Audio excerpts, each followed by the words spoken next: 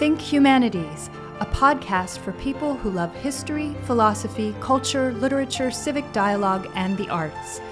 Think Humanities from Kentucky Humanities, where we have been telling Kentucky's stories for 47 years. Here's your host, Bill Goodman. Today on the podcast, Journalism, Its History and the Future of News with guest Tom Eblen. And more, but we'll get to that in a moment. Today, Tom describes himself as an independent journalist, writer, and photographer based in Lexington. He was a columnist for the Lexington Herald-Leader from 2008 to 2019, and the managing editor from 1998 until 2008. Tom previously worked for the Atlanta Journal-Constitution and the Associated Press. He was inducted into the Kentucky Journalism Hall of Fame in 2016. His photographs have appeared in Newsweek and Garden and Gun, Associated Press, the Atlanta Journal-Constitution, the Lexington Herald-Leader, and other newspapers. And Tom is also, I'm proud to announce here, let's hear the drum roll, a new member of our Kentucky Humanities Speakers Bureau. Tom, it's great to have you with us in the office and before our Think Humanities podcast. Well, thanks, Bill. I'm glad to be here. You have had an interesting career. We've known each other for some time. Honestly, I didn't ever think that we would see each other in this capacity. You have even a new position at the Carnegie Center in Lexington. Yeah, I'm the new literary arts liaison at the Carnegie Center, and I'm working on some special projects to try to raise Lexington's profile and Kentucky's profile as really kind of the literary capital of mid-America, because there are just so many great writers, not only of the past, but so many great writers of the present. Kentucky has always been a magnet for great writing and great writers, and we just want to celebrate that and become better known for it. And I would also say that I didn't think that some time ago that I'm so glad that you are a member of our Speakers Bureau. I was curious when I read the one section of the blurb on our website, which is up now at kyhumanities.org, by the way. All of our Speakers Bureau members are there. There is a description of the talks that they can give to your civic group, your church, your book club, a variety of ways that you can bring somebody into your home or workplace, was independent journalist. And this is maybe the first time that you've used independent journalist, other than being a nonpartisan or non-prejudicial journalist, which you don't usually introduce yourself as, but independent journalist, because you just left the Herald-Leader this year. Well, I guess what that really means is nobody's paying me a salary to write for them, which is the first time that's been the case to write or edit for them in 40 years. But, I've been doing some freelance projects, plan to write some books, and this was just kind of I wasn't really ready to retire, but it was a pretty good offer that McClatchy made, and decided that, maybe I'll try some new things. So one of the things is the Carnegie Center.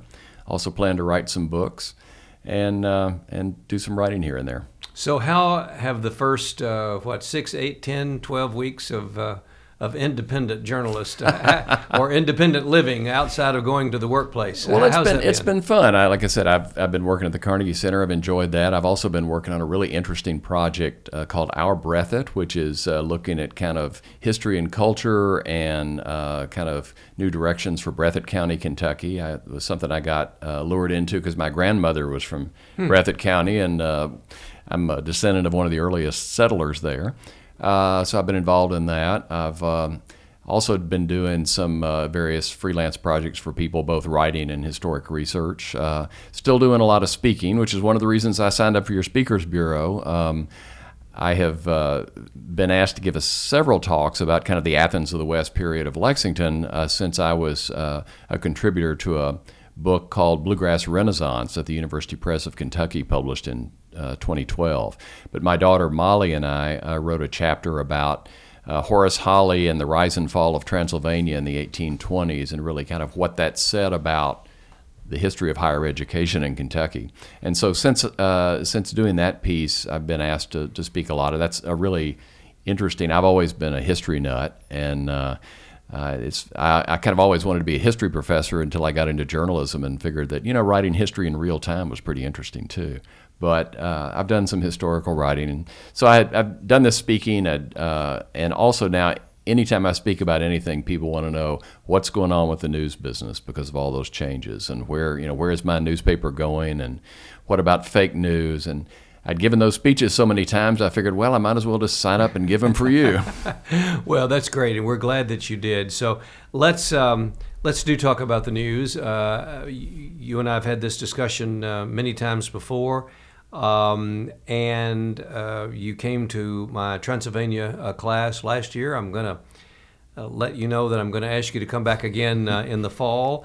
Tom, I think it's one of the most interesting and frustrating moments in journalism history. And I have conversations often about it because I'm sure you get the same thing. People want to know when you go into Starbucks, you're waiting for your coffee, what do you think about the latest?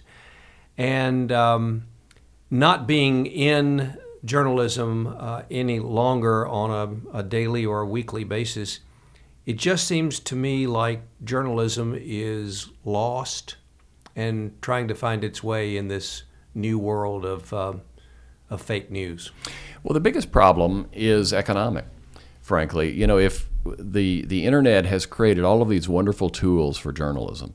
When you think about it now, we used to, if you wanted to be a journalist, you had to work for a company that had millions of dollars for presses and could distribute papers to a large area, or you had to work for a company that had a TV or radio license, a lot of expensive equipment. Now all it takes to publish is a computer and an internet connection, and you can publish instantaneously all over the world on the internet. And so these are wonderful tools, video and audio and podcasts and all these things. The problem is that the same internet that created all these tools obliterated the traditional business model for media, and that was advertising, because media organizations really had a monopoly on advertising, and they don't have that anymore. So while the irony of newspapers like the Herald-Leader have actually had more readers than they've ever had, when you count print and online, they're rapidly moving to online, but they're not making any money at it.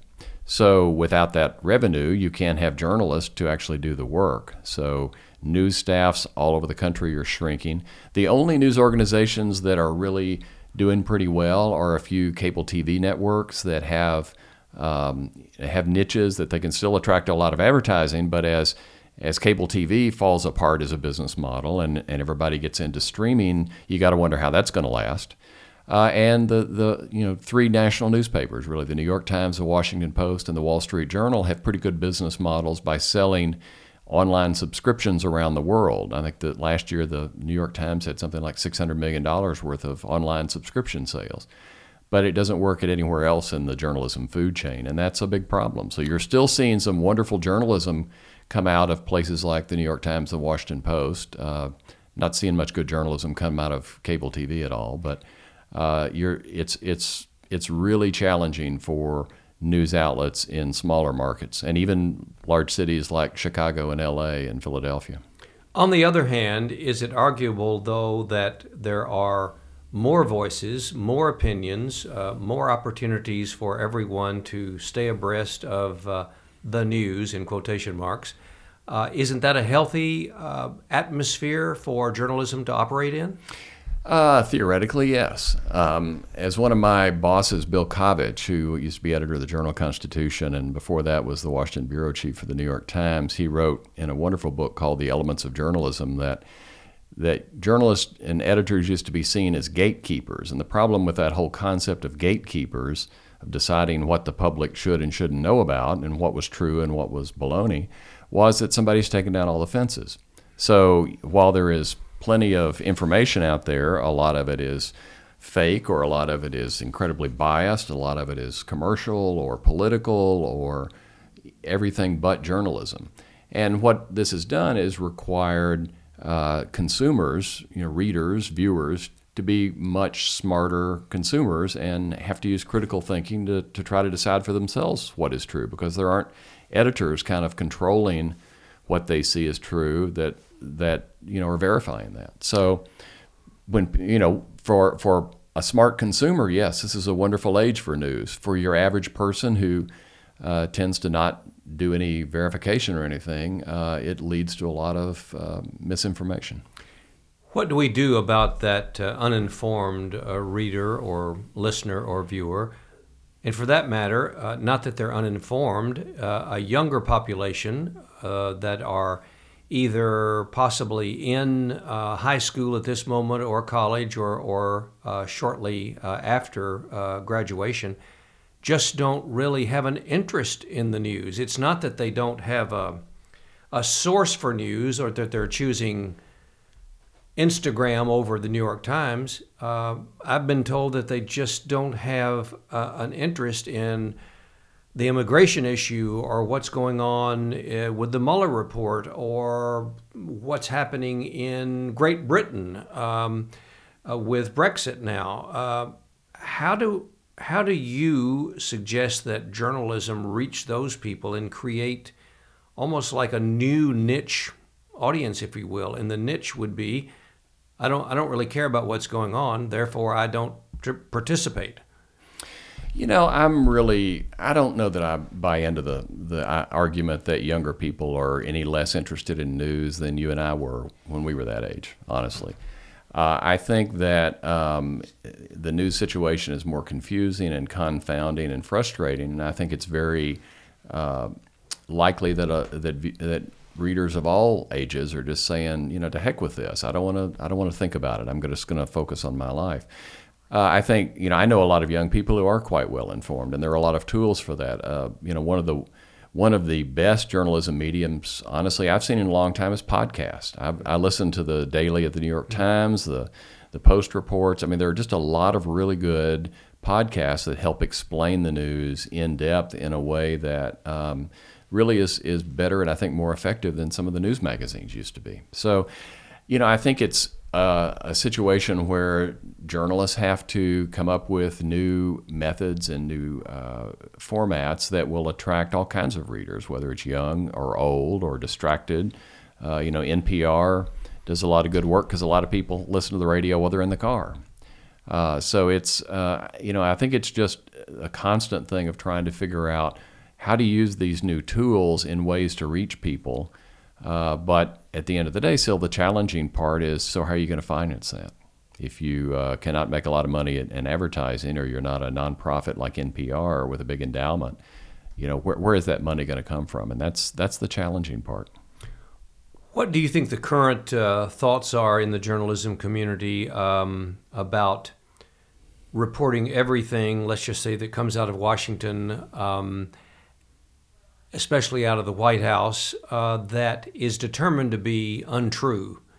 And how does that help journalism, that you're reporting information that you fact-checked and found to be untrue, yet you're giving that platform to someone to reach millions of people? Well, I think journalists, especially covering Washington, have become a lot better and a lot more aggressive about saying if the president said this and it's not true, or some have even called the president a liar when he is a liar. And I think that you're seeing journalists kind of feeling more comfortable doing that because the president and other members of Congress and others have been a lot more bold about stating things that are not true. The whole, if you read, today's news sites, the New York Times, the Washington Post, they fact-checked, say, some of the questions from Democrats and Republicans who were questioning Robert Mueller, saying, so what of their assertions were true, what were false. It's still hard when you, for instance, a lot of the kind of the takeaway line yesterday from Trump was that, the Mueller testimony was a disaster for Democrats. So you have that line, but not as many people will go kind of look into the analysis to say, well, no, why was it a disaster? Why was it, basically Mueller underscored illegal activities by the president. How is that a disaster? Mueller was not telegenic, but the facts were there. So I think at the end of the day, a lot of it is just going to have to come down to the idea that journalism is a discipline of verification, and you're seeking the truth. You're not seeking to present both sides that include falsehoods. You're trying to say what is true how is it true? What's the evidence for that? And what are other arguments? But at the end of the day, what's true and what's not true? Can the media look beyond the daily onslaught of tweets that are vitriolic and hurtful in some people's eyes, that are one way or the other racist or not? I mean, they're out there. One makes a determination of that. Can the media not cover that and still call themselves a journalism organization? No, I think you have to cover it. I mean, when the president says anything, it's news. But at the same time, I think the media has an increasing responsibility with this president to say the president said this and it's incorrect. The president said this, there's no evidence for that. And you are hearing that on a regular basis, which is something we never would have heard before. But, we've never had a president like this who was, frankly, such a blatant liar. What's the future? That's a good question. If I had the answer for that, I'd be a very wealthy consultant in New York. But, I think it's going to be probably a combination. Media will have to adapt like they've had to adapt in the last few years to new tools, new techniques, new approaches to trying to get to the truth, get to the bottom of things. But I think the biggest issue is that news consumers are going to have to become smarter and more savvy. They're going to have to not just be cheering for their team, but look for news organizations that are presenting factual, reliable information. I thought it was really interesting in the questioning. There was a Republican congressman questioning Mueller yesterday and complaining because he had cited the New York Times and the Washington Post so much, and the implication was, why not Fox News? Well, Fox News is not doing any journalism. Where Fox News was cited in the report was various comments or interviews with people kind of speaking for Trump, but there hasn't been any hard-hitting journalism coming out of there. So I think that kind of speaks to the idea of that people have to know what good journalism is, and I think journalists need to be better about educating readers. There are some great organizations that are trying to do this with young people. The best is probably the News Literacy Project, which was the founding chairman was John Carroll, who used to live in Lexington, and it was actually started by Alan Miller, one of his Pulitzer Prize-winning investigative reporters at the Baltimore Sun. And they've developed a certified curriculum that basically teach critical thinking skills and about media literacy, to help middle school students and high school students really understand, how can you verify something you read on the internet or hear on TV, and what are the kind of critical thinking skills that you need to analyze that, because there aren't any gatekeepers anymore. There aren't editors weeding out a lot of the garbage. Are citizens of the United States interested in this also if they're not in high school but they're 50 years old? Is it too late for them to discover techniques and ways to get through the clutter and get to the facts? Well, I don't think so, but it just kind of takes a desire. It kind of comes down to really taking on the responsibility for themselves to try to figure out what's going on and really have some introspection about what they think America should be. Tom Eblen is our member of our Speakers Bureau. Tom is a Kentuckian and a Lexington person who spent some time away from here and came back, and I think is glad about that. But he also participated in a Kentucky book by the University Press of Kentucky entitled Bluegrass Renaissance, The History and Culture of Central Kentucky, 1792, our birth date to 1852. So, Tom, you mentioned that a lot went on then in the early 1800s. Reading from the blurb on our website, was the most important city in what was then Western America. So tell me about what you've discovered about that golden age in Central Kentucky and some of the fascinating individuals that came out of that era. Well, Lexington was kind of a real central location for people who were going west because the land was so rich. It was such a beautiful area, rich agriculture area, and it very quickly also developed as a trade and commercial center. because in the first Western expansion, the only way to move goods was either down the Ohio River, where you would unload them at Maysville, take them down the road to Lexington, and or if you were going down to New Orleans, you would go all the way down the river on a flatboat and then ride or walk back. So Lexington was a big commercial center until the invention really of the steamboat. And so between about 1800 or the late 1790s and about 1814, Lexington was really the most important city in the region, because right after the War of Kentucky was very central to the War of 1812, not only in men, but in most of the iron for cannons, most of the gunpowder came from here. And after the War of 1812, you had a pretty strong economy, and then the bottom fell out. And when the bottom fell out, you had an economic issue about the same time the steamboat is coming, and a lot of the business moves from Lexington to Louisville and Cincinnati, and Lexington kind of diminishes as an economic power. But really, for that kind of roughly 20 years, Lexington was not only, it was very wealthy because of the agriculture, because of the trade, but there was also an interest in among many citizens in arts and culture and education. Of course, Henry Clay is a very well-known figure who came here in the late 1700s, was a local leader, but less well-known is probably John Bradford, who started the first newspaper west of the Alleghenies. He was Kentucky's first book publisher. He was a big promoter he was a founder of the what became the Lexington Public Library, one of the oldest libraries in east of the East Coast or west of the East Coast.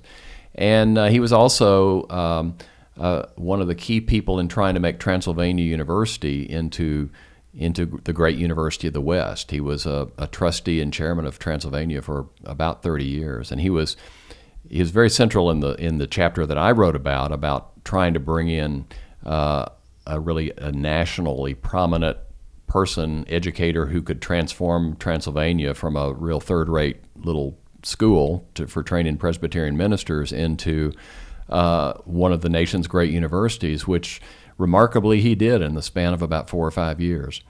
And it was just such a great story, but because not only the success, Transylvania, the enrollment went from a few dozen to almost 500 during Hawley's tenure. But then he was kind of undone by a lot of things. He was kind of an arrogant guy, so he wasn't good at making friends. A lot of conservative religious people didn't like him because he was a Unitarian. He was a Presbyterian turned Unitarian, and it's funny, the Presbyterians at that time wanted to be very controlling. They were very conservative. It's funny, the Baptists in a lot of ways were more liberal than the Presbyterians then, because the Baptists believed in the separation of church and state. That's hard to believe. It is, but the Baptists believed in a separation of church and state because of the persecution they had endured in Virginia during the colonial period, when the Church of England, the Anglican Church was the recognized church. So the Presbyterians were a pretty small group in Kentucky, but they were very influential and wanted to control everything, including what was taught at Transylvania. And you had people like John Bradford and Henry Clay and Robert Wycliffe and some others who basically had to wrest control of the university in order to hire this minister from Boston to kind of create a great university. And for this brief period, Governor Slaughter was a big supporter of education. He put state money behind Transylvania. They restarted the law school, restarted the medical school. Transylvania, during this period and shortly after, until the medical school pretty much disbanded and moved to Louisville in the 1830s. Why did that happen? Well, for one thing, is once Hawley left, the state support for education, one of the reasons Hawley left was the governor cut a lot of the funding. There was not much leadership, and a lot of the doctors could see there wasn't a lot of support. And oddly enough, a big argument why a lot of them wanted to move the medical school to Louisville was because there were the more availability of cadavers, which they needed to teach students. It was more of a growing and more of a transient community. That's a whole other story, is the whole secret dealing in bodies for medical studies in the 19th century. But so really kind of Transylvania pretty much falls apart for decades after Hawley leaves.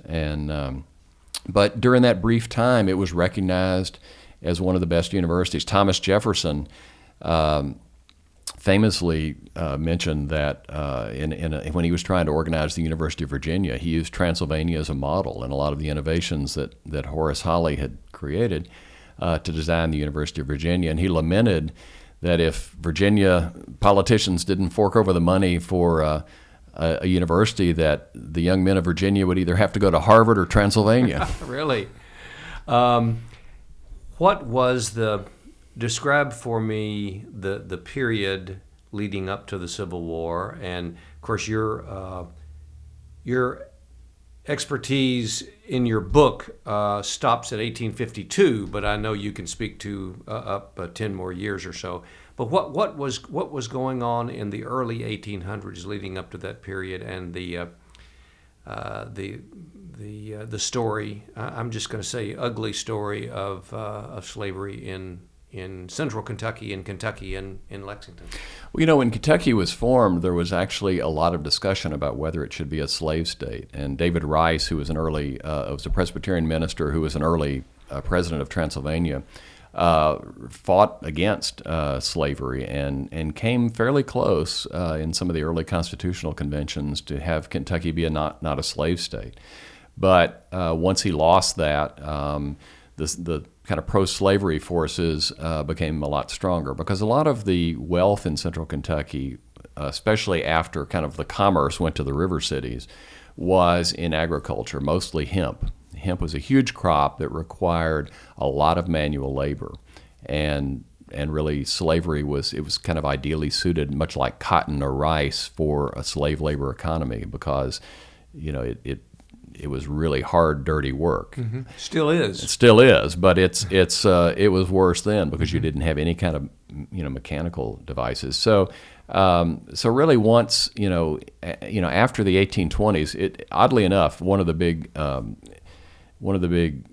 impetuses for creating Transylvania as a great university was economic development, and it did a lot for Lexington's economy until the 1830s. But after the 1830s, when Transylvania's declined a lot, you don't have all those students, you don't have a lot of that, you don't have a lot of the commerce, and basically you've got hemp. You've got horses and hemp, hemp and hemp processing, a very slave-based, agriculture economy. So really, Lexington kind of descended into a community that, without education, was pretty much a slaveocracy, and that led to, at one point, right before the Civil War, about half of the population of Fayette County was African American, and most of them were enslaved. It's ironically, a lot of people don't realize there was actually a pretty sizable free black population in Lexington. And that was because they were many of the tradesmen, the bricklayers and other kind of skilled trades that were very necessary. How had they been freed at that time? Did their skill set or how were they able to establish their freedom?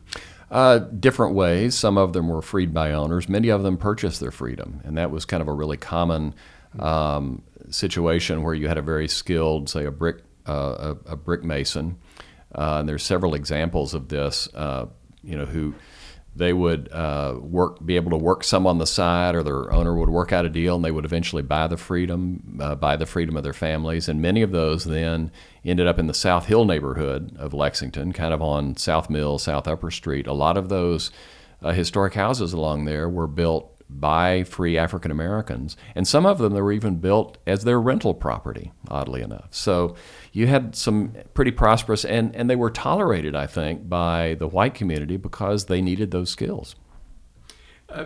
There is a lot more to talk about. You mentioned statesmen, doctors, lawyers, architects, civil rights leaders, and artists. Let's just choose one more to talk about. What artist were you interested in, and have you looked at that was doing work at that time? Probably the best artist to ever come out of Kentucky was a portrait painter named Matthew Harris Jewett, who was the son of a Revolutionary War hero, Jack Jewett, who was referred to as the Paul Revere of the South. He rode through Charlottesville to warn Jefferson and others that the British were coming to capture them. He moved to what's now Woodford County, and Matthew Jewett was he studied here, learned art. Then he went and studied in Boston with Gilbert Stuart, who was the most noted portrait painter of his age, certainly in America, and one of the most famous portrait painters of all time. But so Jewett studies with Gilbert Stuart, comes back, and just for a remarkable short life. I mean, he only lived into his 30s. He painted an amazing number of portraits, and so I actually recently wrote the afterword for a book. Estill Curtis Pennington has finished a comprehensive biography and catalog of Jewett's work, which is really the best one's ever done. I recently wrote the afterword for it, and it'll probably be published in the next year or so. A big, broad, general question about where you think Lexington finds itself today in the world. Well, Lexington has a lot of assets, but a lot of challenges, and I think the biggest challenge is kind of the lack of corporate headquarters, locally owned banks. I mean, we at least have Central Bank and some smaller locally owned banks, but that is really kind of the determinant for many cities. And at kind of a level or two above that, you see a lot of this kind of concern, even in cities like Atlanta or Philadelphia, because they don't have the corporate headquarters they used to. Louisville has got more than we do, but Lexington is in this tier of cities, along with Charlottesville and some others that are not going to have huge economic engines unless something miraculous happens. We were lucky to get Toyota in the 80s. Our biggest strength here is education and healthcare. Because we have the University of Kentucky, we have Transylvania, other universities. We have the huge medical complex. We're a regional medical center. So those are kind of the economic engines that are really kind of keep Lexington moving, along with a unique agriculture industry, the horse farms. And now hemp? It's kind of remains to be seen what hemp will be in terms of an economic engine. For many years it was fiber, and it was all about, in fact, Henry Clay basically getting the contract for the U.S. Navy to buy hemp from Kentucky to make ropes for riggings for sailing ships. Mm-hmm. So that was the big thing, and steamships kind of put a big dent in that. Now, though, it's all about the oils and the CDB, the chemical ways that hemp can be used. So that remains to be seen. But it's going to be, trying to figure out, like a lot of communities, what are our strengths and how can we make the most of them, in terms of our history, our culture, bourbon, horses, education, healthcare. Those are the things and quality of life that are going to, I think, drive Lexington's future, and what kind of local leadership, we have. I think, we've got a talented mayor now. Jim Gray was a terrific mayor. We've had some pretty good leadership, and I think that's going to be key as well. Tom Eblen, it's been a joy to be with you. It doesn't appear that you're anywhere close to retirement. To me, we maybe you don't even use the R word, but Tom has left the Herald-Leader, as we mentioned, and now is doing a variety of things, including being a member of our Kentucky Humanities Speakers Bureau. Thanks a lot for making time for us. Well, thanks a lot, Bill. Good to talk with you. Think Humanities is a podcast from Kentucky Humanities, where we have been telling Kentucky's stories for 47 years. Think Humanities is available at kyhumanities.org, iTunes, and SoundCloud. Join us next week for a new episode of Think Humanities.